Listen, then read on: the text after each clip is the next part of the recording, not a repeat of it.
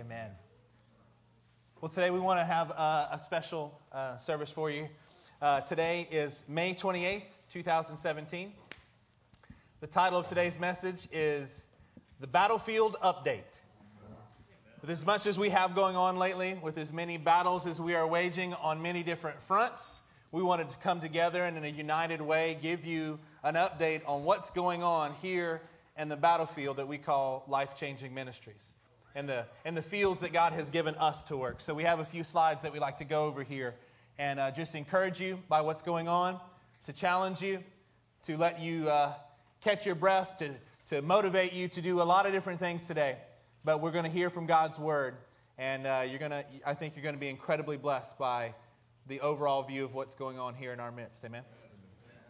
Let's take a look at a few things on the positive note. Because you know, when you're in the midst of battle, you need to be reminded what you're fighting for and also the good things that are being accomplished. Let's go to the next slide.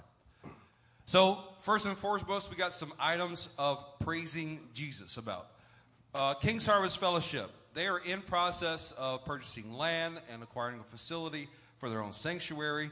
And it will be the site this coming October where we'll host the One Association meeting. Amen? Amen. Submission Ministries. They're laying down the foundation, the little report in the concrete on their School of Ministry. I don't know how much of you have known about the testimony about this, but it has been a fight all along the way that God has had his hand on, giving victory after victory to get to this point. The Rising Church, they're inside their new building and still doing some minor upgrades as well.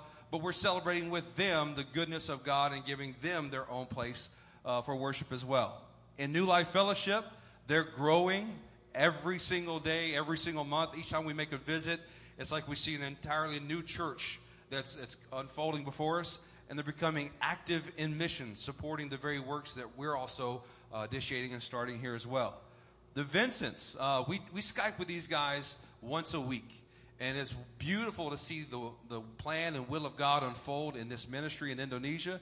And they're starting new work, venturing out into neighboring areas and regions in Indonesia. And one of the biggest blessings that's come around here recently is that they're going to get their approval on a KITAS. This is a visa that will allow them to stay in Indonesia and not have to travel back and forth every 6 months and stay out of the country, then come back in. And they can stay in Indonesia and be near about a permanent resident for quite some time. The Brassos are currently standing in Peru right now, and they're working towards a full-time work in Peru.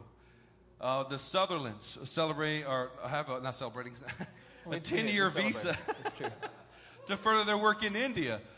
Just as a show of hand, kind of a small battlefield update, who has applied for a visa to India and been denied? So we have, I think, three hands so far. There's maybe one or two that aren't here has been denied already. This is a major milestone that enables the work of God to continue to flow out of LCM to the various parts of India. The Sutherlands are on that list. And for LCM, continuing forward with Turkey, blazing the trail and pioneering means of ministry in that area with Eric and the rest of the guys who've been there before. Amen? Amen. That's something to praise about. You know, where there is no conflict, there can be no crown. Let me show you some of the areas that we're in conflict. There's 12 works on 5 continents that we are actively supporting on a monthly basis and have visited in the last 12 months, and all but one of them we visited in the last 6 months. That is quite the battlefield when it comes down to it. When Romans 8:37 says we are more than conquerors in Christ Jesus, when you're staring at that map right now, let me give you a perspective just for a second. A husband and wife and a couple kids, none of whom are out of kindergarten yet, starting a church in the living room that nobody wants to come to and everybody ridiculed. And there's 12 places on the planet right now that are depending monthly upon this ministry, where we are going to become the 12 springs that feed the 70 palm trees of Exodus 15 in Eliam in the nations. What we do here makes a difference there. That's not some marketing campaign. We're not selling you bricks in our building or some other ridiculously carnal thing. We are trying with all of our heart to set an example of what it is to give your life for the Lord and to do it as a community. Amen. Does that encourage you? Yes. Every time you walk through these doors and you begin to worship and the Lord moves you, you get prophecies about your children and your future. You get teaching about your life's direction. You get prepared for works of service. This is what we have in mind, and we're not through yet. Amen. Amen. If you'll show the next slide, Joy. Not only has the Lord been speaking to us as a congregation for a long time, let me ask this. How many people in this room have been at this church for less than a year? Anybody been here less than a year? Okay. Amen. Amen. Anybody been here less than 3 years? Everybody who's been here less than 3 years? Okay. I'm going to change the question now. If you've been here for 4 or more years, raise your hand. Okay, so we have an incredible group of people, some who have just been here months, some years, some of us for a long time. The Lord has been speaking to this body of believers for a while. And what you heard on May 10th, which was a Wednesday night, there was actually a vision that was given. And in the vision, what Pastor Eric shared with us was this picture that you see here on the screen. On the first level, the foundational level, there were 5 pillars. 5 is the representative number of grace in the Bible. 5 pillars. This is about the one life that matters. One life coming into our fellowship. What I'm trying to do here is remind you of what the Lord has just spoken to us in the past few days, 2.5 weeks ago. But I'm trying to show it to you as it relates to what God has been speaking to us all along. That His plan throughout time has been consistent. His plan in this body of believers is not only consistent, but it's growing. He's not going to undo anything that He's done in the past, but our understanding of it is growing just as we all are in our faith. Amen? Amen. We have this first level, this foundational of 3 tiers of grace that represented the one life coming into our ministry and being radically changed. Our name is the correct name, Life Changing Ministries. How many of you had your life changed by being here? Amen. The people on this stage can also say that. We've had our life changed by the power of God, and that's why we're here. On a second level, we had 3 different pillars involved in that level. And on that level, we understood that it was about families coming in and being healed. Families coming in and learning how to properly govern in their own home, and families learning how to be a part of what the God is doing here and being able to help us govern in leadership here of this church. And then on the top level, the third level, there were 2 pillars that were there. Where do these pillars come from? This was the picture that was shown, that there were 2 pillars. And we understood that to mean about us going, that we were supposed to send to the nations. We understand at our church, and we've said it this way, that we will go in 2s and we govern in 3s. So this is in keeping with what we've been preaching about, what we've been teaching about for years, and it's come to us even in a beautiful picture. And the truth is we're excited to see all the ways that this will come out in real life, that this will be able to work out, that it will be able to be seen in our everyday life here at this church, here in your lives, here in your families, here in you as individuals. Amen? Amen. Give us that next slide. In Ezekiel 34, the 4th verse, you have not strengthened the weak or healed the sick or bound up the injured. You have not brought back the strays or searched for the lost.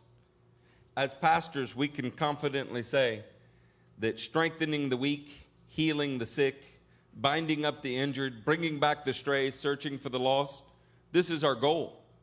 That's the foundational element. That's the grace at work at the bottom of that spear that you just saw there. It's been written on our walls. It's highlighted in our Bibles, and it's what we discuss all of the time. That is going to be a part of this message today, but we're experiencing that. There are families that will remain in this church probably for the rest of their calling because we need help doing these things. They're the pillars and the foundation of this ministry. And it's It's the heart of God. It's how you express grace to the lives that are being changed. So in the second level, where Pastor was describing governance and seeing three pillars, here this passage relates well to it. In Micah 6:8, how many of you are familiar with Micah 6:8? Okay, put your hands back down. Raise your hand if you have this written on a wall somewhere in your house or on a refrigerator or something. It's a pretty common one. He has shown you, O man, what is good. And what does the Lord require of you? To act justly and to love mercy and to walk humbly with your God. It turns out that these three areas, to act justly, to love mercy, and to walk humbly, are the function of the Older Testament period. When we say act justly, this is what the law is aimed at. You can hear that in verses like Deuteronomy 5:29, where your heart, God sighs and says, oh, that their hearts were inclined to follow me. It's the reason that the law was given. When we move to love mercy is what the prophets were aimed at. You can hear that in verses like Hosea 6:6, where I've desired mercy and not sacrifice. The writings, what they're aimed at more than anything else is how you walk humbly with God. This is why Psalm 25 in verse 9 says, he guides the humble in what is right. He teaches them his ways. In Micah 6:8, we see a kind of summary of the way the Older Testament is structured. And more than that, what we really find is that if we do our work as pastors on the front row, on the bottom of that spear with the pillars of grace, then we also have to govern in this way with a love for justice, a love for mercy. Have you ever felt those two things in tension with one another? Justice and mercy. Don't you tend to talk about justice when someone else has done something and mercy when you have done something? Absolutely. Oh, now y'all not awake this morning. How many of you get a speeding ticket and then just love the justice of God? I mean, you got the speeding ticket and you are super excited that you get to pay a penalty because it's just. Yeah, nobody in here's hands are going up. How many of you immediately think of reasons that you deserve mercy? How many of you have never gotten a speeding ticket? Raise your hand if you've never gotten a speeding ticket in this church. Now put your hand down if you don't drive. Leave your hand up if you drive. Wow, I should have had y'all driving the church bus. That would have saved us some legal issues. Being able to look back on acting justly and loving mercy, being able to see the tension between those things ought to create in us something. Humility. Because the reality is very, very often, no matter how hard we try, we lean too heavy in one direction. The churches in general are mercy crazy right now. Nobody cares about the justice of God. Nobody talks about holiness. Grace is a license for immorality. But at the same token, if we become justice heavy, if all we care about is prosecuting sin, which one of us will be able to stand through a service? Wow. So we have some things we want to share with you today. We're going to get into Micah 6:8 in a big way. But before we do, Pastor Wade's got another slide for us. On that third level, the tip of the spear was us having two pillars about going. Everybody say going. If you've been here for any length of time at all, you understand that this church is about going. We're expecting everyone to put one foot in front of another and go exactly where God has sent you. There are many of you here in this room who will go to, and you have gone to places across this world. We pulled up two verses for you this morning. First was in Luke chapter 10 and verse 19. This is later on in the chapter after the Lord has already sent them out, how many? 2 by 2. So in Luke 10:19 it says this, I have given you authority to trample on snakes and scorpions and to overcome all. Everybody say all. All. I love words like this in the Bible. I love it. Because in case you're wondering if you're the exception, you're not. I have given you authority to trample on snakes and scorpions and to overcome all. Everybody say all. All. Yeah, that's not everybody yet. Here, does this help? Here, I'll stand up for you. I think if y'all see us sitting down, we're kind of seated in our hearts here. I have given you authority. Just read this with me. Everybody look at one of the screens and read it with me. It says this. I have given you authority to trample on snakes and scorpions and to overcome all the power of the enemy. Nothing will harm you. This is what we want to do. We're not just saying go. We're not just saying, let's give it your best attempt. We're saying go and be victorious when you go. Because the one who has created us is with us and he's sending us. That we must go in his power because he has given authority. We know that Matthew 28:20 says the same thing. He's given us, because of his authority, we're supposed to go into all the world. John 14:12 also says something that's important. I tell you the truth. Anyone, there's one of those words again. Everybody say anyone. Anyone. Anyone who has faith in me will do what I have been doing. Do you know who's speaking here? This is Jesus Christ himself. Anyone who has faith in me will do what I have been doing. Well, what did he do? Well, that's why we study the word so diligently, is to find out exactly what he did, because that is laying out for us what we must do. He will do even greater things than these, because I am going to the Father. How many of you folks in the room are doing greater things than Jesus right now? Okay. We cannot stay in the tension of hearing the scripture and it pricking our hearts by going, golly, and never do what we're supposed to do. If the Word of God says it, this is what we are supposed to be striving for. I tell you the truth. Jesus isn't lying to you. He's not making a joke with you. He's not winking at you and going, you're really not going to do this. I'm just going to make you feel better about yourself by saying this. I tell you the truth. Anyone who has faith in me will do what I've been doing. How's your faith today? How's your faith based on what we can see you doing? How's that going for you? He will do even greater things than these. Come on, we are a church who wants to do greater things. Amen. Not for our own sake. This is why these are layers on top of each other, aren't they? That we've got to have this layer of grace, these foundational pieces. Why? So that we can grow and understand what it's like to be governed rightly by the Lord. Why? So that you can continue on. So we have Ezekiel 34 that's laying out what the job of the church is, what the job of pastors is. Then we go to Micah 6:8 that teaches us how to do this, to act justly, to love mercy, and to walk humbly with our God. Unless we are acting justly, unless we fall in love with mercy, it's going to be difficult for us to go anywhere and walk humbly with the Lord. We've got to walk humbly so that these things we don't go, yeah, you know what I just did? You know what I just accomplished? Well, you're being a wretch. Stop. You're being conceited. That's horrible. And we have to fight this tension as well, that we don't want to be prideful at all. We want to be humble before the Lord, and we want to be powerful in what He's called us to do. Amen?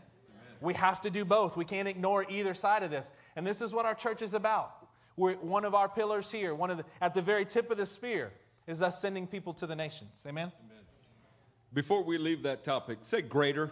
Greater. You know, the followers of that pedophile prophet, they say regularly, Allahu Akbar, God is greater.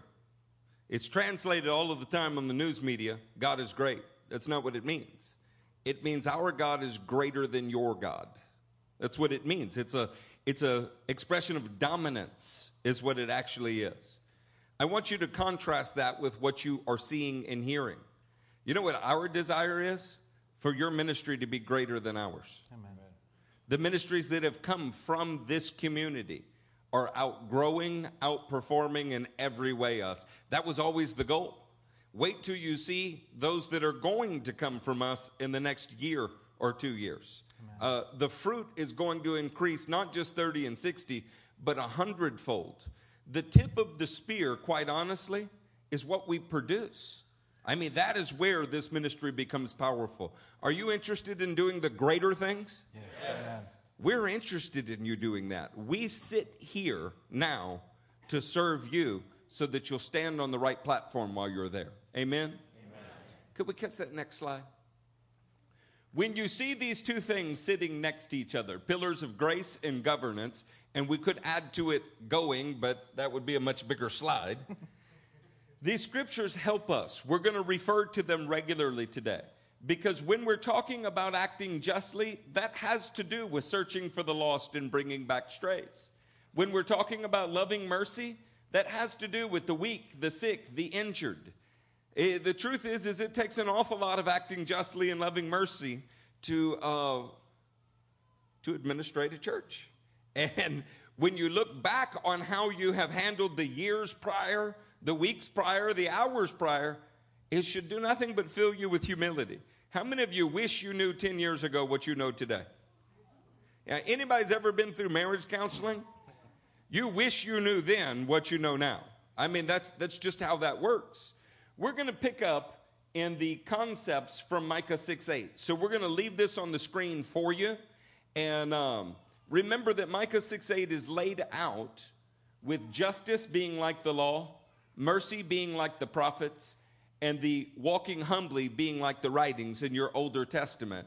And we want to pick up with you about acting justly. Is that all right? Amen. Is that all right? Yes. Even if it's not all right, it's where we're going. And you got on this flight. So to jump out early is going to be painful. I want to start with you in Acts 17:31. Say there when you were there. Those of you addicted to the big screen, unaddict yourself. Right now, open that book that you have a personal relationship with sitting in your lap. And if you are peering down at an electronic screen, that is not LCM Strong right there. That is a new kind of weakness that we love and will strengthen.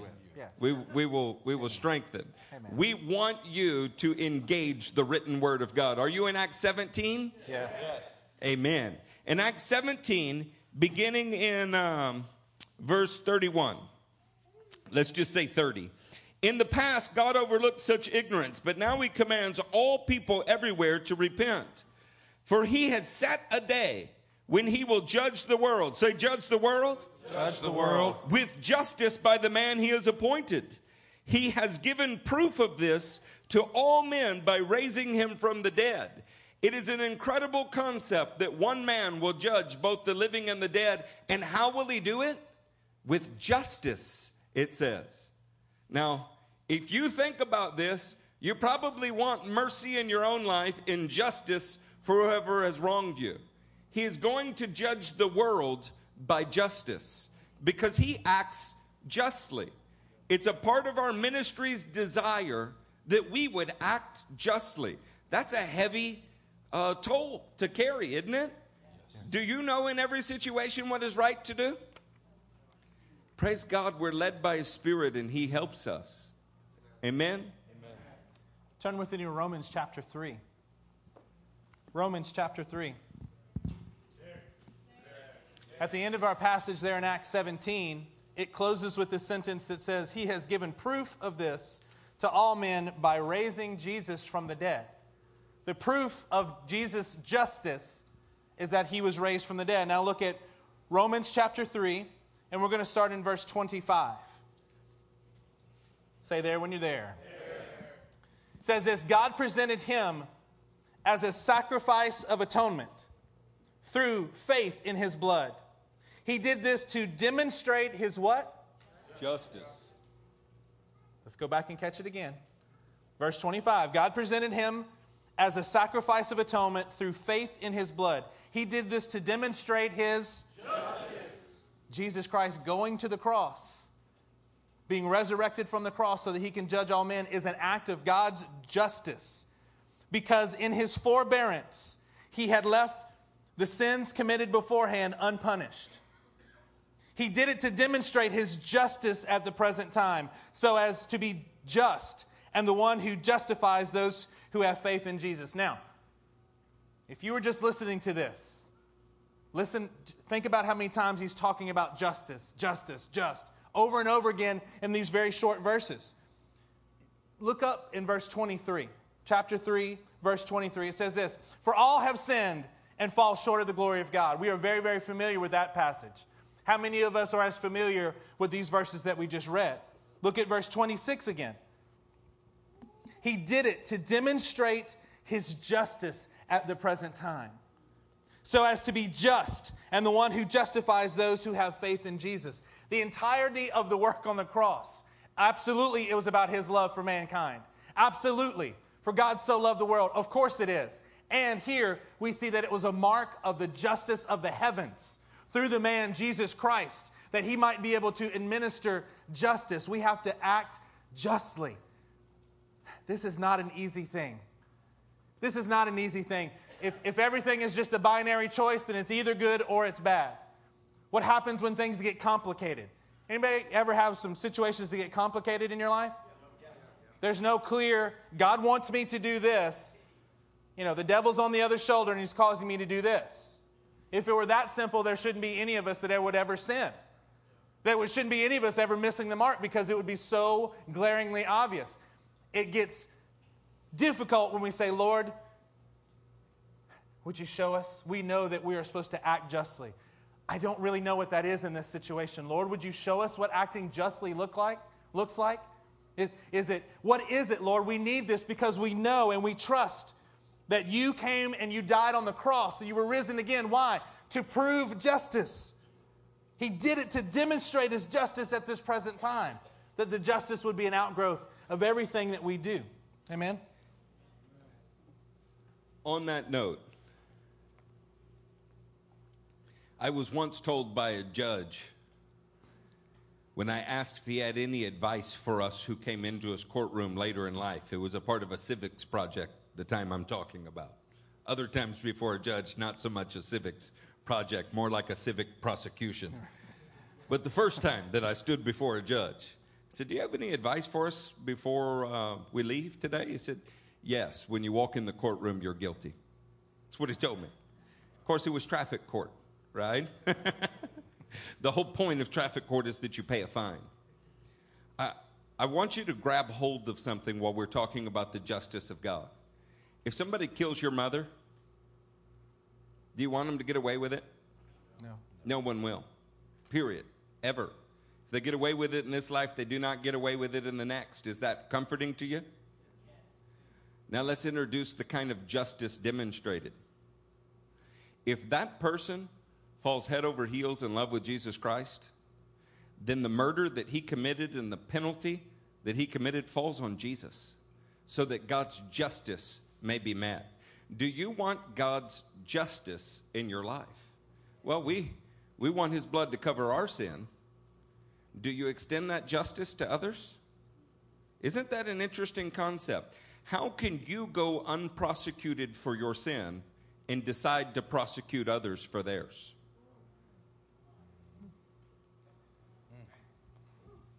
Drop the microphone. Let's go to 1 Timothy chapter 2 and look at a furthering of this demonstration of justice. In light of what both pastors have already said, justice is something that we all crave for in one direction from ourselves and in a different direction towards us. Would you ever think that God would demonstrate justice by allowing innocents to be murdered? And when doing so, he paid a price. We're going to look at this in 1 Timothy 2. Let's start in verse 3. We'll read through verse 6. There. Is everybody else there? Oh, yeah. This is good and pleases God our Savior, who wants how many men? All men. All men to be saved and to come to a knowledge of the truth. For there is one God and one mediator between God and men, the man Christ Jesus, who gave himself as a what? Ransom for all men, the testimony given in its proper time. When you give a ransom, what is usually the condition? A hostage situation. Every single one of us are held hostage, prisoner to sin. And in demonstrating his justice, God allowed the atoning blood of his innocent son, Jesus, to be shed in a murderous form so that we could have the ransom paid for ourselves, to be bought out of ransom and brought back into his kingdom. If you sit here today and your life has not fallen underneath that ransomed blood of Jesus, there's still a penalty that hangs over your head, but it doesn't have to. The point that we're driving towards in Ezekiel 34 and in Micah 6:8 is that God has a destination He wants to bring you to, and that is a destination of reconciliation and restoration back to Him. We celebrate the blood of Jesus that has paid our ransom, and that's why in worship we can lift our hands, we can lift our heads guilt-free. Those of you who have had this blood atoned for and sprinkled on your conscience, wasn't there a difference that first night when you were born again, you laid down and there was no longer a haunting guilt that kept you awake? And when you began to pray, it was no longer a majorative of, Lord, forgive me for this, forgive me for that, and that. But instead, it's thank you, Father. There was an intimacy of relationship instead of a condemnation based on your own sin. To have given your life as a ransom for all men. How do you feel like when you pay for something and you don't get it? Hey, tonight, all of you walk into Ruth Chris on Richmond and tell them that 22-ounce filet is yours.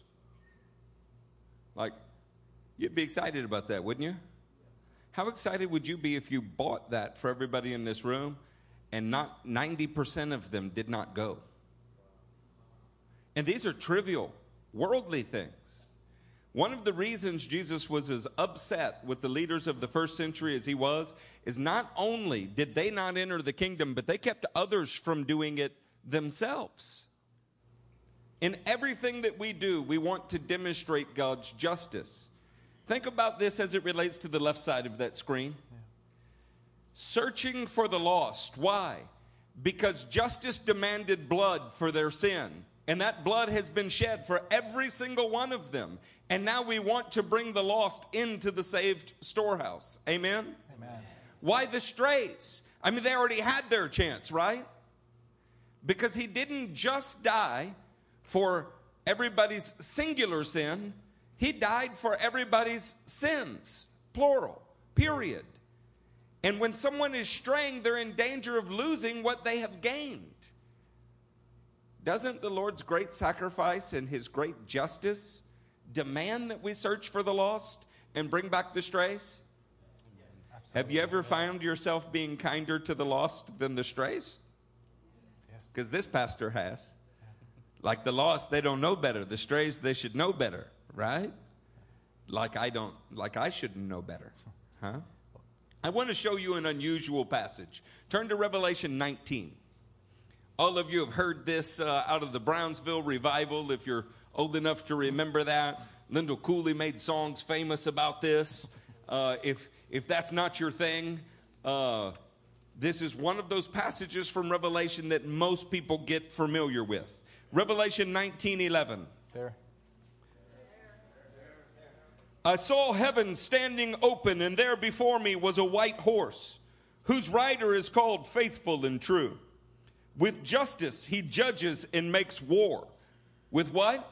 Justice he judges and makes war. His eyes are like blazing fire, and on his head are many crowns. He has a name written on him that no one knows but he himself. He is dressed in a robe dipped in blood, and his name is the Word of God. What an unusual apparel to return to the earth in. Right? Somebody shout out. Whose blood is on his robe? That's really interesting. I heard three answers. Mm-hmm. My blood, the wicked, and the Lamb. Well, can I assure you, Jesus' own blood is not staining his garment. He's done with that. Amen. Can I assure you that the saved, your blood is not staining his garment? He died to redeem you. You know, Isaiah 63 says this so clearly. Write it down. You can read it after church. They saw the Lord approaching from a direction. He had been treading out the winepress. His garments were splattered in the blood of the wicked, and he was appalled that no one was righteous other than himself. His own arm had worked it out. Get this picture of a just God. When he comes back, he covers himself in the blood of those that resisted him. his blood, their blood is staining his garment. Moab, Ammon, all of the nations that surround Israel, he has trodden out the winepress of God's fury. Do you know why? Because he paid for justice. He wanted justice. He wanted a people redeemed. So much so that your sin he was willing to die for. But if you would not accept that and lived in rebellion to him, then he was going to take your life as an enemy of God. Well, let that settle in for a minute when we talk about act justly. That the King of the universe, the Lion of the tribe of Judah, is covered in someone's blood when he returns. Those who would not act justly after all he had done. Is there a serious cry for holiness in the Word? Yes. There is a serious cry for holiness in the Word. Revelation 19:11 through 15 goes on to say he will rule them with an iron scepter. He treads the winepress of the fury of the wrath of God Almighty. He is coming to save those who accepted his justice. And he is coming to trample down those who will not. Man, what side of that do you want to be on?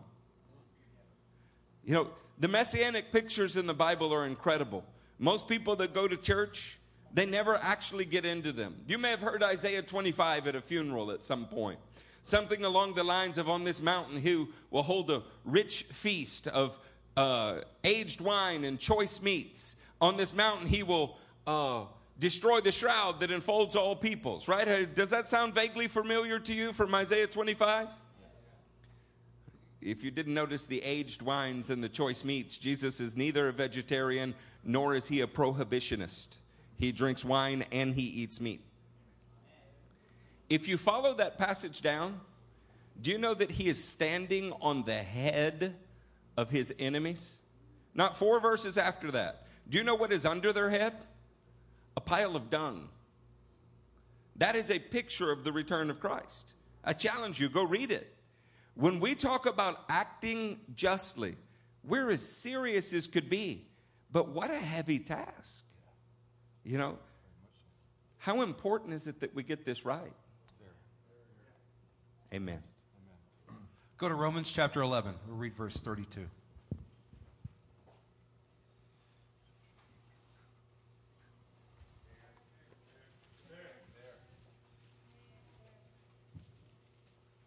The weight of justice is something that we have to constantly consider, much like a sword that has 2 edges. It is justice outward, and it is justice back towards us as well. Let us therefore consider the kindness and sternness of God. Well, let's read here to Romans 11:32 and see another facet. For God has bound all men, everybody say all men. All men. Over to disobedience, so that he may have mercy on them all. You hear the repetitious term of all, God's inclusionary of all mankind. That, put it in this light, right? I'm a father of 4 girls, and they may not know it at the moment, but let's say I put them in a situation purposely that every single one of my 4 girls would ultimately fail. And I knew it because I knew their character. Now, they're all different, but I would put them each in a situation that they would fail for the intent and purpose that I could show mercy to every single one of them. You know, the goal is that we act justly, but it, in and of itself alone, is incomplete. And it lacks the full heart of God. Once again, reflecting back here, Ezekiel 34, that God's heart is that he wants to strengthen the weak. If we just stopped at the one point in Romans 11:32 and said God has bound all men in disobedience, then what justice really is there? But the next step in justice that we're going to begin to look at is the extent to which justice is pointing, and that being his mercy, as seen here on this slide. Let's turn to Psalm 19. Psalm 19 continues on in exactly what Pastor Matt was just saying. Let's take a look at the screen once you get there. We're talking about acting justly. Even as I was sitting here, I was looking at the screen and realizing how that even the categories in Ezekiel 34, the tasks that are given to us, are actually a form of God's justice. What is the difference between strengthening the weak and healing the sick? Aren't you weak when you're sick? Apparently, God knows that there's clear differences. And He wants us, He's got a different aim. The whole aim is that we're going to act justly. Heal the sick, bind up the injured. If you're glossing over these and not giving them much time, they start sounding like they're in much larger categories. Our God apparently knows the difference between those who are stray and those who are lost. And it is our job, our function as the body of Christ, especially those of us in leadership, that we are trying to do these things to show that God is a just God, that He indeed understands the difference. That He can, while all men are given over to disobedience, it is for He wants the mercy, He wants the grace so that they can all come to Him. In Psalm 19, He actually gives us this to help us. Look at verse 12. Psalm 19 and verse 12. It says this, "Who can discern his errors? Forgive my hidden faults." He's actually giving us a just look at what sin does. Verse 13, "Keep your servant also from willful sins. May they not rule over me. Then I will be blameless, innocent of great transgression." These three categories here, errors and hidden faults. I didn't even know, I didn't know I was doing it. It was an error. I was wrong. We go on from there. Eventually, there has to be something in us that continues to grow if we're ever going to move to willful sins. God holds us accountable even for our errors, ladies and gentlemen. Even if you make a mistake and you think it was of the purest intention. The problem is that we are terrible at judging our own hearts. I had pure intention. You better be careful that you're not already moved into willful sin and you're blaming it on pure intentions. We do not have pure intentions. Not without Christ working in us. In and of ourselves, not one person in here. And if you think that you're different, you've already moved on to at least phase 2 here, and you're already in willful sins, but you're not even aware enough. You're not even aware of God's justice enough for you to stand rightly and allow His Word and His Spirit to judge your heart. Willful sins, Lord, keep me from these things that are hidden. God forbid that we have things that are hidden in our lives. Because it moves us to willful sins because we eventually deceive ourselves. We can blame it on the enemy. We can blame it on spiritual forces. Yes, those are working at you. But the truth is, we all end up doing what we want to do. And if we want to deceive ourselves, if I want to think that I look better in this shirt than I really do, I'm going to find the right angle. Why do you think I wore black today, folks? I wanted to look slimmer. Amen. Have you ever seen a picture of Big Bird? Look, in Psalm 19, Pastor taught this to me some years ago. The question is, whose sins are hidden? Forgive my hidden faults. What does that mean? I think one of the possibilities, at the very least, is that they've been hidden from you. You know, have you ever just caught your mind in an incredibly bizarre place? Watch this. I'm thinking of fish hooks. Well, how did I get to thinking of fish hooks? Well, I'm sitting on a plane, and the man in front of me seems to love fishing more than his wife, and the woman to his left had an earring that resembled the fish hook, and so my mind's on trout. I mean, is that ridiculous? But that kind of stuff happens all of the time, doesn't it? You ever look to see how you ended up in great transgression? There was a point when you decided to sin. There was a point where you're like, I know it's sin and I'm going to do it anyway. That's wicked. But that's not where it started. Right. It started with something that you thought was acceptable, that you thought you could get away with, you thought was okay, wasn't really bending the rule. I mean, it might it's okay. There are spiritual forces that are at work trying to kill us. Right. Yeah. And our own flesh is against us. Somewhere in this process, you always move from what you thought was acceptable to what you now know is unacceptable, and it's starting to rule over you. And you end up in a place that is great transgression. Say that with me. Great transgression. Now, this tends to be when there is no way to hide this. Does that make sense? Like a lot of you get away with willful sin. I mean, you get away with it regularly. When it hits great transgression, because the Lord loves you, he usually drags it out into the sunlight. Because if he doesn't, you might not survive it. Does that make sense? It started in deception. You had a moment of clarity in willful sin where you're like, this is wrong, but I'm just going to do it. And you end up in a more deceived state than you started. You start thinking that you can do whatever you want to and it's okay. God doesn't see it. The book of Micah is actually about that. The leaders were saying no harm's going to come to us. The prophets were saying God will not let us be punished. Look, it's been going on like this forever. And Micah says, the Spirit of God is on me to declare to you your sin. I mean, that is what the book is actually about. But let's remember how the book finishes. This is important for the culture of our church. Go to Micah 7 and pick up in verse 18. Say there when you're there. If your neighbor's not there, help them get there. If they're using an electronic Bible, mock them a little bit, but forgive them.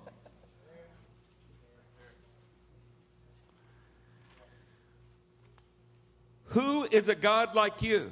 You know what's crazy? That's basically what Micah means. Who is like God? Who is a God like you, who pardons sin and forgives the transgression of the remnant of his inheritance? Transgression is not when you're just thinking about doing something wrong. Transgression is not a slight error. This is when you've moved from what was hidden to you to what was willful, to it ruling over you, to there is no way to hide it. You're going to be judged before the whole world. That's where they were. He was prophesying about the captivities to come. Who is a God like you, who pardons sin and forgives the transgression of the remnant of his inheritance? Who is he forgiving? His inheritance. So were they lost or had they strayed? Yes. They had strayed to the point where they would be lost if they were not broken over their sin. In this book, he clearly defines that he's going to kill those who will not acknowledge their sin. But those who grieve over it, he's going to restore higher than they've ever been. All the nations of the world are going to stream to them. He speaks such tender things to them that we literally name the town that Jesus is born in this book. I mean, he speaks such amazing things to them that the plan to overthrow the Antichrist is in this book. At the height of their failure, do you know what God was speaking to them? About their restoration. Because that's the heart of our God. He's a restoring God. Who is a God like you, who pardons sin and forgives the transgression of the remnant of his inheritance? You do not stay angry forever, but delight to show mercy.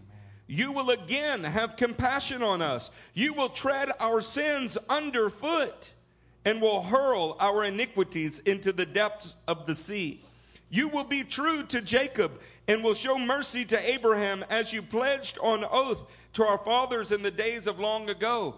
Remember that in the prophets, they proclaimed and pointed out sin. Amen?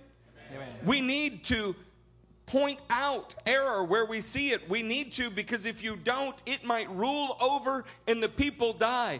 But what did the prophets always follow it with? Always there are promises of restoration.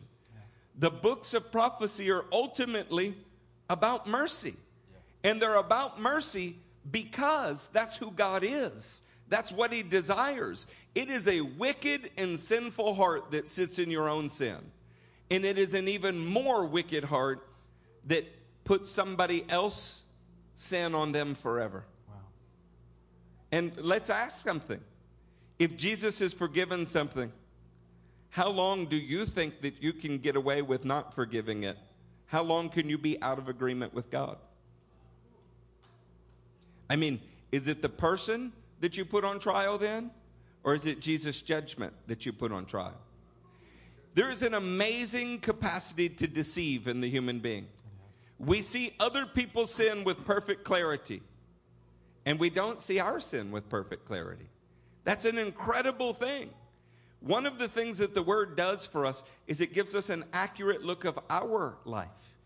Christian, you need to be very careful that when you look in the Word, you're looking in the Word for how it reflects your life. Can I tell you that we have a church full of people who are going to try to do good things? You're going to attempt great things for God. Do you know what that means for some of us? We're going to fail greatly. We're going to think it was God and it wasn't. We're going to stand up and swing and we're going to miss. We're going to hit the foul ball. Sometimes we're going to hit the ball so foul that it knocks somebody out and there's no way that you can just live with it. Except that you serve a God who pardons sin. What condition did he find you in? Some of you sit in your sin right now. I can feel it in the room. You know, if we were not preaching about mercy, I could call it out for you. If that would help you, I could do that. But I found out that God doesn't do that. He does sometimes. Most of the time, he's patient with you. He's wanting people to come to repentance. You start to figure out that not everything that you discern are you supposed to point out. Because if you did, the people would be so overwhelmed with themselves. Church, what kind of environment do we want? We want something that is like the kingdom. What is the kingdom made of? The kingdom is made of those who have been brought from death into life. Okay, the kingdom we're at war with prosecutes sin. The kingdom that we're at war with points to every error in your life and tells you that you are unworthy to serve God. Am I wrong? I mean, his name means accuser. It is very, very important that we do not do his work for him. Don't you think? We serve a God who pardons. Oh, man, you know what is great about being pardoned? You can't be tried for that crime again. Is that incredible? You know, you think a presidential pardon is a good thing. Now, I don't want you to get the idea that we're preaching a greasy grace or a license for immorality. We are trying to bring some balance to the idea that when we become aware that somebody has made extraordinary error, that should be tempered by your own knowledge of what you know has occurred in your life that you did not stand on a stage and tell the whole world. Yeah, boy, do you feel how quiet it is in here? Amen. Let's go to Hosea 6:6.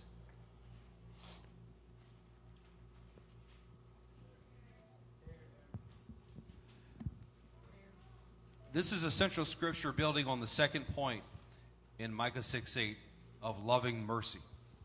That justice leads you to the point of loving mercy. So everybody say with me, say love, Love, mercy. mercy. Not love wins, love mercy. Yeah, let's get that straight.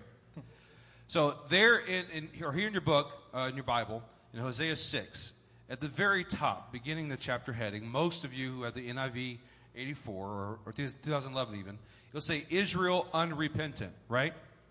And it begins by saying, come, let us return to the Lord. He has torn us to pieces, but he will heal us.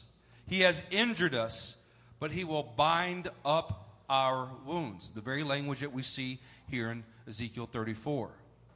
Is it only God's will to break you into pieces and then let you stay there? No. It is his desire to show in you that he loves mercy. With that in mind, let's go to verse 6. For I desire mercy, not sacrifice, an acknowledgement of God rather than burnt offerings. Let me give you an example of what this can look like sometimes in your life. That you have a willful or a secret sin the Lord has been dealing with you about. And one of the things that you use to cloak or soothe your conscience is that, let's say you pay tithe, you pay 10%, you give to missions in offerings. I'm good with God. Look, I'm demonstrating faithfulness. I'm demonstrating trust in my finances. I'm attending every single meeting. But there's still something secret that's going on, and it's warring with your spirit. It's warring with the righteousness that he's trying to stir you into. And then there comes a moment where he allows something to happen that begins to break down that cloak of what you're masking your secret or willful sins with. Because what he desires is not just an outer expression of sacrifice or an outer expression of burnt offerings. He wants the desire to show you mercy and have you acknowledge with your entirety of obedience and all your heart, mind, soul, and strength of who he is, his name, his body of work, his reputation, and his character. Anybody who's ever looked into the justice of God quickly runs to the mercy of God. When you find out that every heavenly being seems to be covered in eyes and nothing is hidden from his sight, and that there is a day coming when things that were whispered in private are exposed in public, it'll cause one word to come out of you: mercy. In fact, most of us love scriptures like James 2:13, mercy triumphs over judgment. And we love the idea of mercy when it's applied to us. In Matthew 9, let's pick up in verse 12. On hearing this, Jesus said, "It is not the healthy who need a doctor, but the sick." What does God's justice demand that he care about? The sick. He's made a ransom for all men. He cares about those that know that they have a problem. When you look at this list in Ezekiel 34, strengthen the weak. Is that spiritual or physical? Yes. Yeah. Some of you get weak physically. You get the flu. Some of you get weak spiritually for much the same reason, but we'll go into that another time. Heal the sick. Sometimes we're praying and in an instant something changes. Bind up the injured. How do you get an injury? Did something traumatic happen? Have you found it more difficult the day that you lost your job, the day that 5 bad things happen in once, to walk in joy than on another day? Well, if there's an injury, we have to look at how to bind it up. When you recognize where your needs are, maybe strengthen the weak means you were undiscipled, right? When we recognize where our needs are, then we want a doctor. But go and learn what this means. I desire mercy and not sacrifice, for I have not come to call the righteous, but sinners. I want you to catch this contrast for just a minute. Pharisees and Sadducees were not coming to Jesus. Do you know why? Because in their own eyes, they were already righteous. Whores, tax collectors, the worst of society, the people that were thought the most lowly of, came to Jesus in droves. Do you know why? They recognized their great need for mercy, and they found a God who was willing to give them mercy. Man, is there anything, honestly, in the world that you need more right now than mercy? How is it that in this church, 2 people answered that question? Is there anything that you need more than mercy? Look, if you have a hard time answering that, then I'll preach for the next 10 weeks on the justice of God and see if you can survive it. Our greatest need as human beings is mercy. Our second greatest need is His Spirit to move in us so that we do not repeat the mistakes that we've already been shown mercy for. He is the power over sin. There's a great contrast here. The contrast is all through the books of prophecy, but we see them right here in Matthew. A contrast between those that can look into the face of their sin, tear their clothes, and confess because they hate it, and those that conceal and hide it, even if they're first hiding it from themselves. Wow. That's good. As you're looking at this list on the screen, can I just quiz you for a second? Let's look at Ezekiel 34. When you look at that list on the left, do you think of someone else or do you put yourself in a category? There are some of you here who have not yet, this entire sermon, actually put yourself in one of the categories on the left. You've been looking at it and you immediately went to others. Oh yeah, that guy's pretty sickly. Yep, her over there. Yep, she's weak. That one, yep, must be injured. Got some serious damaged goods there. Why don't we look at a list like that and go, Lord, In what areas in my life am I just incredibly weak? Lack of discipleship. I don't even have the strength. It's embarrassing how little strength I have, Lord. God, Lord, I think I'm just sick. I don't know how I got this way, but something is just not functioning correctly inside of me. Why are we looking at a list like that and go, pastors, you're supposed to do that for everybody else? Better take care of that injured guy over there. That one's limping along, pastor. You better go over there. Why don't we look at this and go, God, this is what God proclaims, not only that we as pastors are supposed to do for the flock, but it's what God promises to do for us. I am weak. I am sick and in need of healing. If you don't ever get to this, you don't actually understand God's justice. You've only applied it incorrectly in your heart, and you will not love mercy. Why? Because you don't need it, apparently, according to your own thoughts. You needed it in the past, but not now. Somewhere in a distant past, long, long ago, I needed God's mercy. And then once I got over that one line, man, I'm good to go. Now I'm no longer weak in any area. I got saved yesterday, today. I am strong in everything. That's ridiculous. But let's be honest, how many of you did not put yourself in one of the Ezekiel 34 categories? Yeah. We're used to looking at it and thinking that it means something else for someone else instead of going, God, that's me. God, I need your mercy. Your justice is so right. We do not want to be a people who lowered the standard of God's justice, not one iota. People don't like this idea. It's too much tension, so they want to lessen God's standard and say, we just need mercy. That's not what we're doing. We're holding the standard high and saying, because the standard is so high, we've got to have His mercy, and we've got to love it and want it for other people. Turn to Romans chapter 2.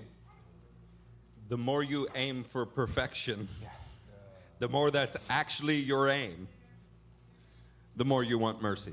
Amen. Romans chapter 2. We're going to focus on verse 4, but I want to read verse 3 for you to put it in the right kind of context. The title of my chapter is God's Righteous Judgment, or the title of chapter in my Bible, rather. God's Righteous Judgment. Look at verse 3. So when you, a mere man, pass judgment on them. Everybody say them. Them. You know them. You know. Them people. Them peoples. When you pass judgment on them and yet you do the same thing, do you think you're going to escape God's judgment?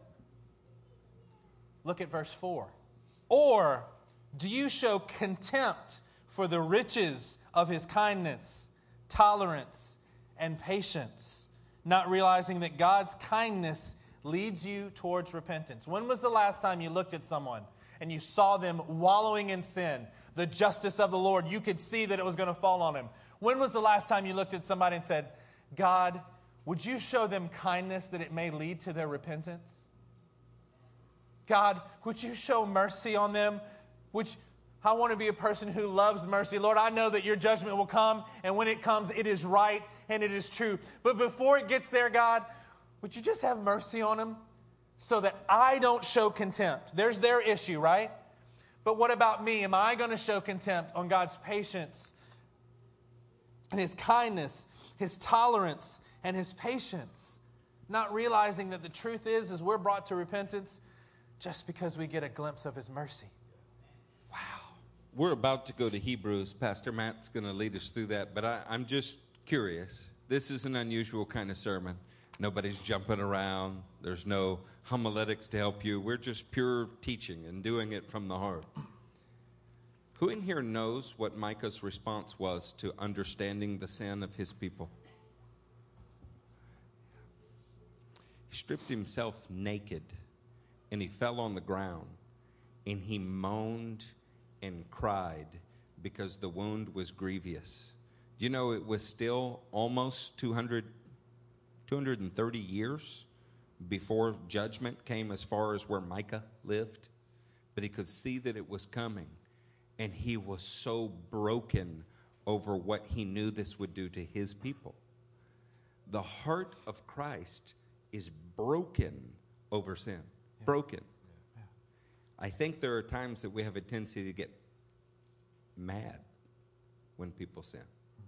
How could they do that? I I think that shows our lack of understanding of our own life.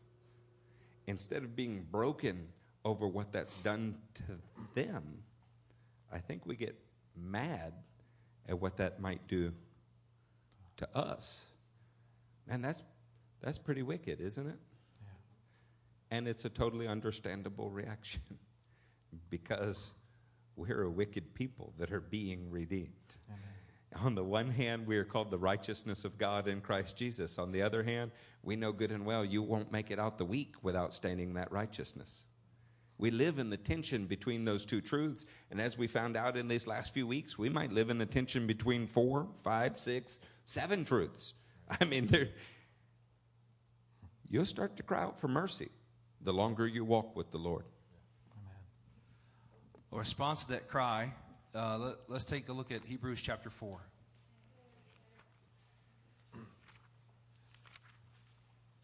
We'll start in verse 15 and then go to 16. Say, there when you are there. There. For we do not have a high priest who is unable to sympathize with our weaknesses. But we have one who has been tempted in every way, just as we are, yet was without sin. Let us then approach the throne of grace with confidence, so that we may receive mercy and find grace to help us in our time of need. I don't know if any of you guys are like me, but when I am hurt, when I have done wrong, I withdraw. I begin to go in isolation. That can either be by saying nothing and just having a blank look on my face, which I'm very good at, or I just kind of stay on the outside and do my own little thing in a solitary place. That is the worst response that you could ever have to God revealing a weakness that you have. What you're trying to do is mask, number one, the evidence of the weakness. And secondly, you are cutting yourself off from the very thing that God is trying to extend to you, to heal you and bring you back to where you belong. You know, having an acknowledgement of God that sees the priest as someone who is able to sympathize with our weaknesses requires that we see our weaknesses in the first place. Because if we don't, we won't go to the priest, because we'll think that he is there to only judge and condemn, but that he is instead there to bring us to that point where we can confidently enter into the throne room of God and receive from him the very things that he is pointing to. Confidence is this, is that you are sure, you are absolutely certain that what has been promised you will be given to you. And you hold your head up high, you strut in such a way, and you pursue it with a tenacity, knowing that you will obtain that which God said that you could have. In light of this verse, it is mercy and it is grace, but only through him, the high priest. The Bible says many amazing things, doesn't it? Yeah. 66 books, written by more than 40 authors, over a period of 15 or 1600 years. And yet there's a scarlet thread that goes through the entire book. It's a beautiful book. Have you ever paid attention to the very last sentence of the book? I want to read it to you. Last sentence, last word in the book. The grace, say grace. Grace. The grace of the Lord Jesus be with God's people. That's the last word in the revelation of the unfolding of history. What does he wish to be with God's people? Grace. Grace that appears and teaches you to say no to unrighteousness. Grace that allows you the power of God to forgive. Grace that allows you to walk out of sin. Grace be with his people. The last line of the revelation of Jesus Christ is grace. Is that a good last word? We're going to move now into walking in humility as the third part. This is what the writings address in the Older Testament. And on the screen in Micah 6:8, we talked about acting justly. This is both God's desire for you to be holy and his ability to make you holy. We talked about loving mercy, wanting to extend into the lives of other people the very same mercy God has extended into your life. We want to finish this message talking about walking in humility. Is that okay? Yes. Turn with us to Hebrews chapter 12. And we're going to read verse 14. Hebrews 12:14.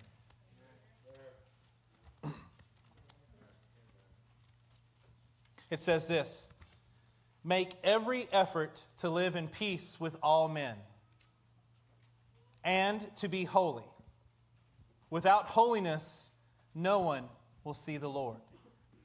Make every effort to live in right order between God and with those that are around you, to make the right kind of peace, not in a very Western kind of way where we mean the absence of hostility. Just keep things quiet. The Bible says make every effort to live in peace with all men and to be holy. We want to get it right. If our relationship with the Lord is right in a vertical kind of sense, it should be reflected in our relationship with one another. If you can't get along with the people around you, if you don't have right relationships there, it should show you that there is a missing link, that something isn't quite right. It's not in the perfect shalom yet between you and the Father, or it straightens out. It begins to smooth over and to put your other relationships in the right order. If you've been in our marriage teachings, you understand this. This is a week one kind of concept. But the Bible says to make every effort to live at peace with all men and to be holy. Why? Because we are not lowering the standard of God's justice. We're not in any way. We're just saying, we've got to have His mercy. And because we understand that, it makes us want to walk in a very humble way. My wife didn't even like me when we were younger. Didn't even like me. Her dad didn't care for me at all. When we were teenagers, we were in high school. Yeah, and the main issue was I just did not know how to walk humbly in any way. There was nothing about me that was humble. Nothing. At all. It almost damaged the most precious relationship outside of my relationship with Christ that I have. Why? Because I had to learn how to walk humbly, and this is what it's saying here. We've got to be holy. We've got to walk humbly so that we can see God. We can see clearly what He is all about. Amen? Amen. In 1 John 1:9, if you don't mind turning there, this is something that we want to emphasize. We are not lowering the standard. We will never lower the standard. You don't bring the standard down to the men. You bring the men up to the standard. Can y'all tell that we're a church that cares very much about holiness? Yes. And there are some essential truths in the Word that cannot be denied. And when we do, if we miss it even a little bit, then we've used the standard of God in a way that is not pleasing to Him. In 1 John 1:9, it says this, "If we confess our sins, He is faithful and just and will forgive us our sins and purify us from all unrighteousness." If we confess our sins. This is getting back to our problem that we were demonstrating earlier throughout the message so far. If you really understand God's justice, if you're trying to act justly, you will understand that there is a need for you to confess your sins. But we know that in a conceptual way. We don't always know it in a real life kind of way. When we can look at a list on the left and realize and not even think to apply it to us. If we can read through a passage like Psalm 19 and say, we've got these hidden things, these things that we're blind to. Then we just want to. Then it completely controls us. We must confess our sins. We must confess to the Lord. Problem is many of us don't realize that we need to. We're blinded. We've deceived ourselves. Guys, we as three pastors, we sit here and sometimes we have such a good fellowship, relationship with each other. We put ourselves a little bit in a caricaturized version sometimes. Right? Well, Wade, he's this one. Matt's the good-looking one. Eric's the one with the good-looking beard. I mean, we kind of categorize ourselves in an overly simplistic fashion. To think that all three of us are men that do not need to confess our sins before the Lord is a ridiculous thought. I can assure you, whatever my GPA was 100 years ago when I was in some school somewhere, has nothing to do with whether the fact that I need to confess or not. I can assure you that I do. I can assure you I am trying with all my might to find what it's like to actually act justly. God, Lord, I'm trying to fall in love with your mercy. And I've got to walk humbly. That's easy for me to do, is sit here before you today and say, you don't know how many times I have to go before the Lord and say, God, I missed it again. I was trying really hard. This wasn't a lack of effort. I just missed you because your standard is perfect. And for myself, I don't want to lower it and say it was okay. Lord, I missed it. God, would you forgive me? Because I missed it. I sinned. I've got wicked things that are still in me, Lord, and I'm going to conquer these things. But if we look at a passage like 1 John 1:9, and if we confess our sins, what does it say? He's faithful and just. Can I tell you that most of us oscillate back and forth between we want to confess our sins and then stay in the confession and forget that He's faithful to forgive? Or focus only on His faithfulness that we really don't need to confess because He's going to kind of take care of it anyway? If you walk through and understand that God is just and that we will all be blistered unless we follow it correctly, and He's a God who loves mercy and extends it to us regularly, all that we have to do is be honest with Him and confess with the trueness, with the purity that says, I don't even know quite all the ways that I just got that wrong, Lord. I'm not even sure that I can properly wrap my mind around how many ways I just missed that. But if I don't confess, then I don't get your mercy. I only stand in your justice. That we are supposed to act justly. We're supposed to love mercy. And we've got to walk humbly with Him, or we won't be able to make it. If you're not in a regular attitude of confessing, there are so many things. God, pick any number of days. Last month, last week, there are so many things that I would love to say, oh man, I missed that, Lord. I'm going to go to the Lord and confess every single one of them, every time. I'm going to wear Him out by my confession. Be like, yep, it's me again, Lord. So that I may walk humbly, not become a big pile of tears on the floor. That's what gets us to there, but then we've got to stand up. You know why? Because if we confess, He is faithful and just. Oh, there it is again.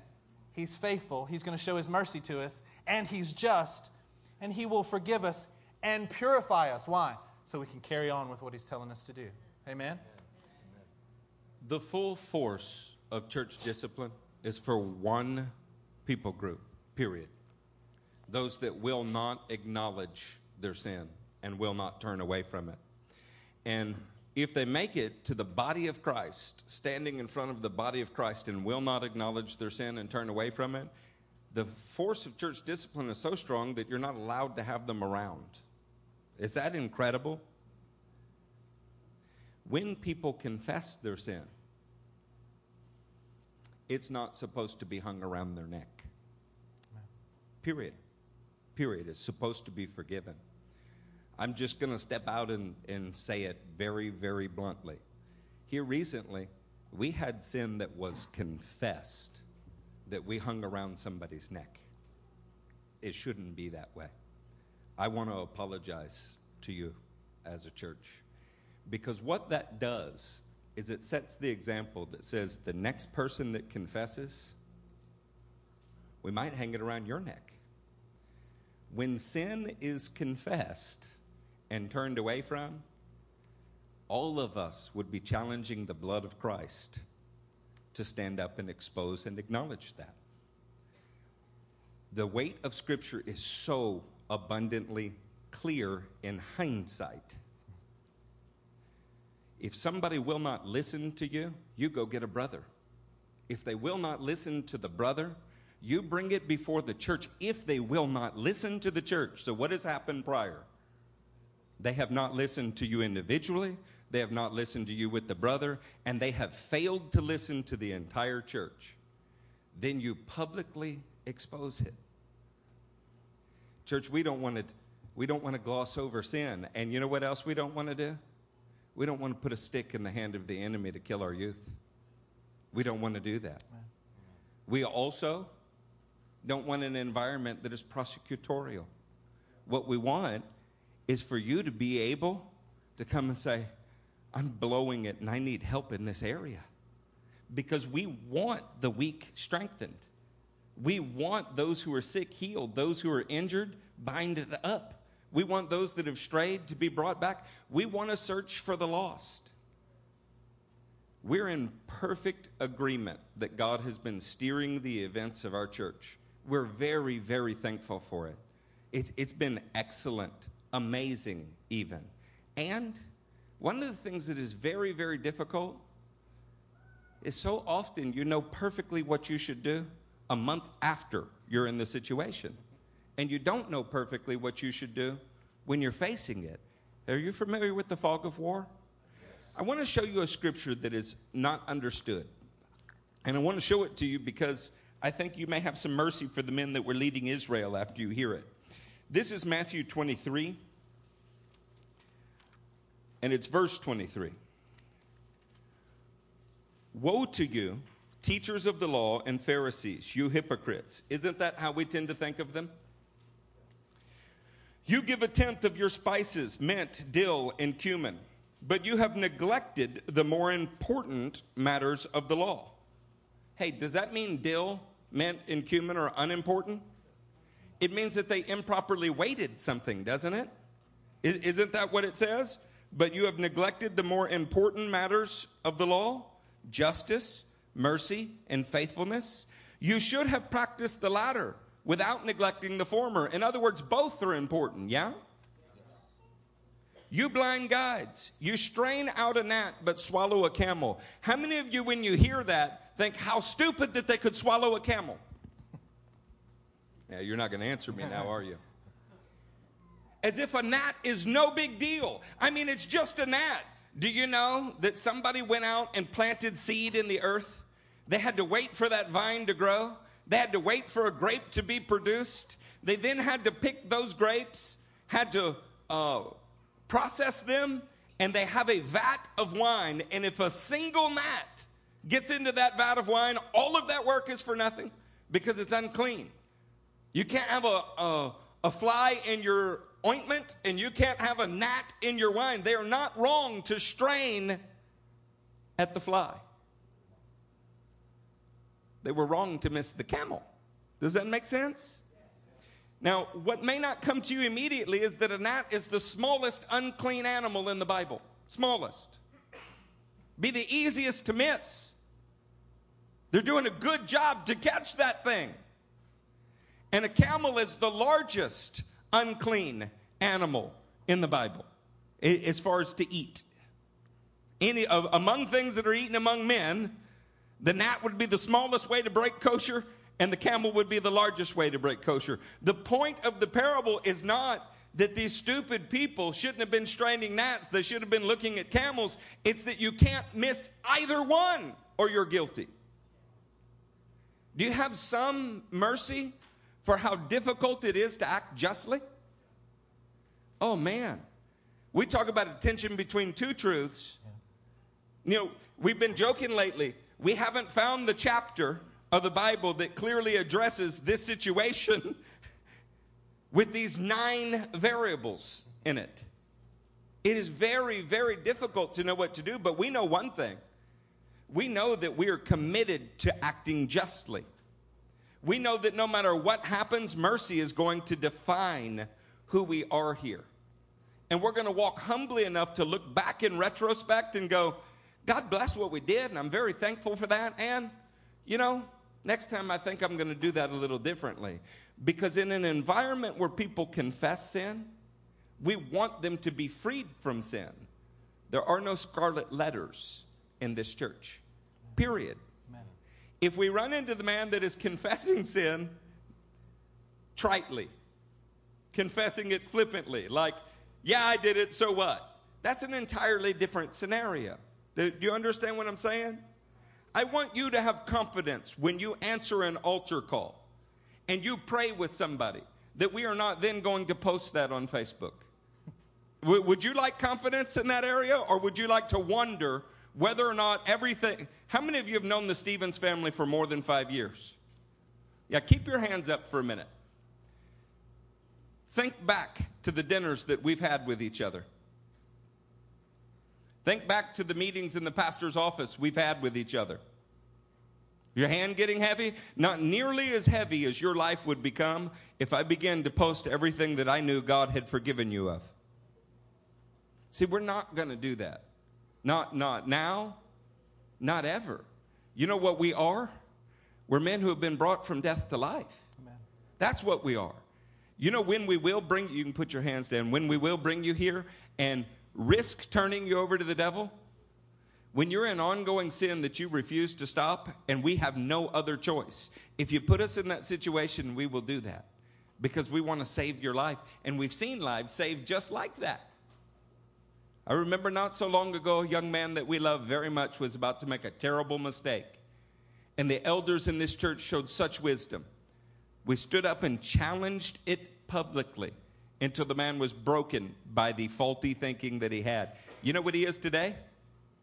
Married, thriving, a minister. You know what it would be if we didn't have the courage to do that? God only knows. But when we think of him, you know what we think of? The married man on his way to ministry. Yeah. Oh, come on, church. How many of you want to live in an environment that is about forgiveness and mercy? Yeah, I need it. Amen. I need it. Every family in here is going to get that from the other families in here. Otherwise, we have no hope. The body of Christ will become cannibals otherwise. We eat each other alive. Can I tell you that the Stevens have been fighting through our own weakness? We've been fighting through injury. We've been fighting through those things. And the devil is effective all by himself. He does not need any help in that regard. Say, I'm committed to forgive. I'm committed to forgive. I'm committed to mercy. I'm committed to mercy. I'm going to act justly. I'm going to act justly. I'm going to love mercy. I'm going to love mercy. Now, church, the really mature step for all of us, and you see us working this out regularly, we're going to be humble enough to both acknowledge that the Lord does what he wants to do, and now that we know what we know, we're going to move differently, right? That's what humility is. It's a kind of fluidity that looks at your life with sobriety and says, Lord, what do you want of me today? Yesterday, I know what you wanted. I got some of it right and some wrong. What do you want today? Because I want to walk with you in the future. Amen. That's what that is for. Amen? Amen. Matthew, what's James say? James chapter 1. Let's go there.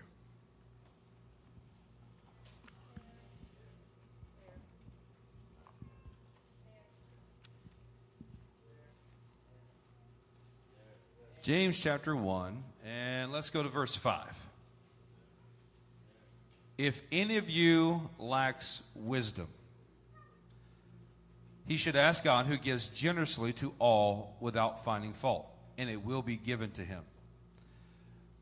Who in this room would put themselves in that category of being in a position of lacking wisdom? Absolutely here.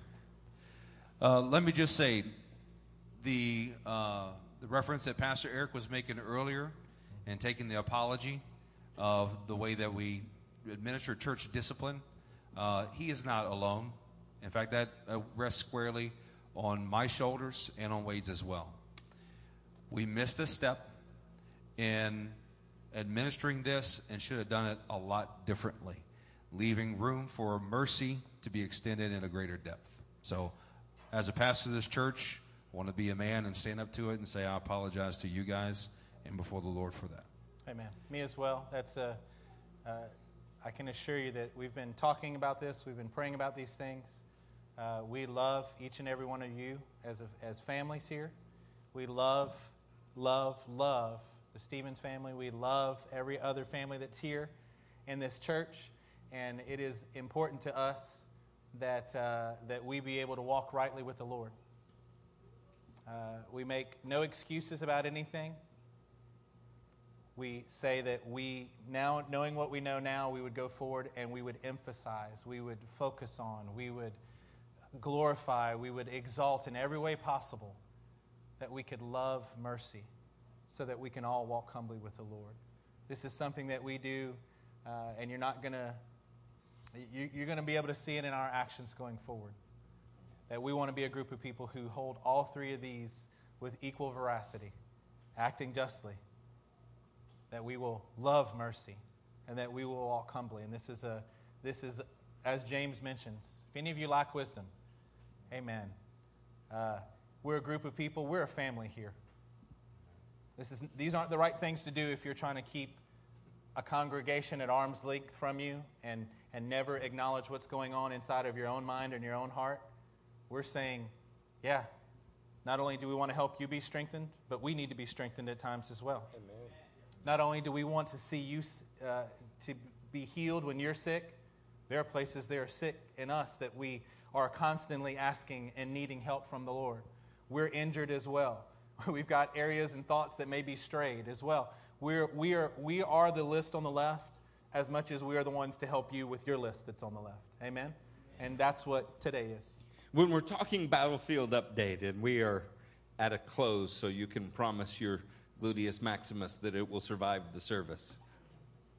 When we're talking battlefield update, it's messy.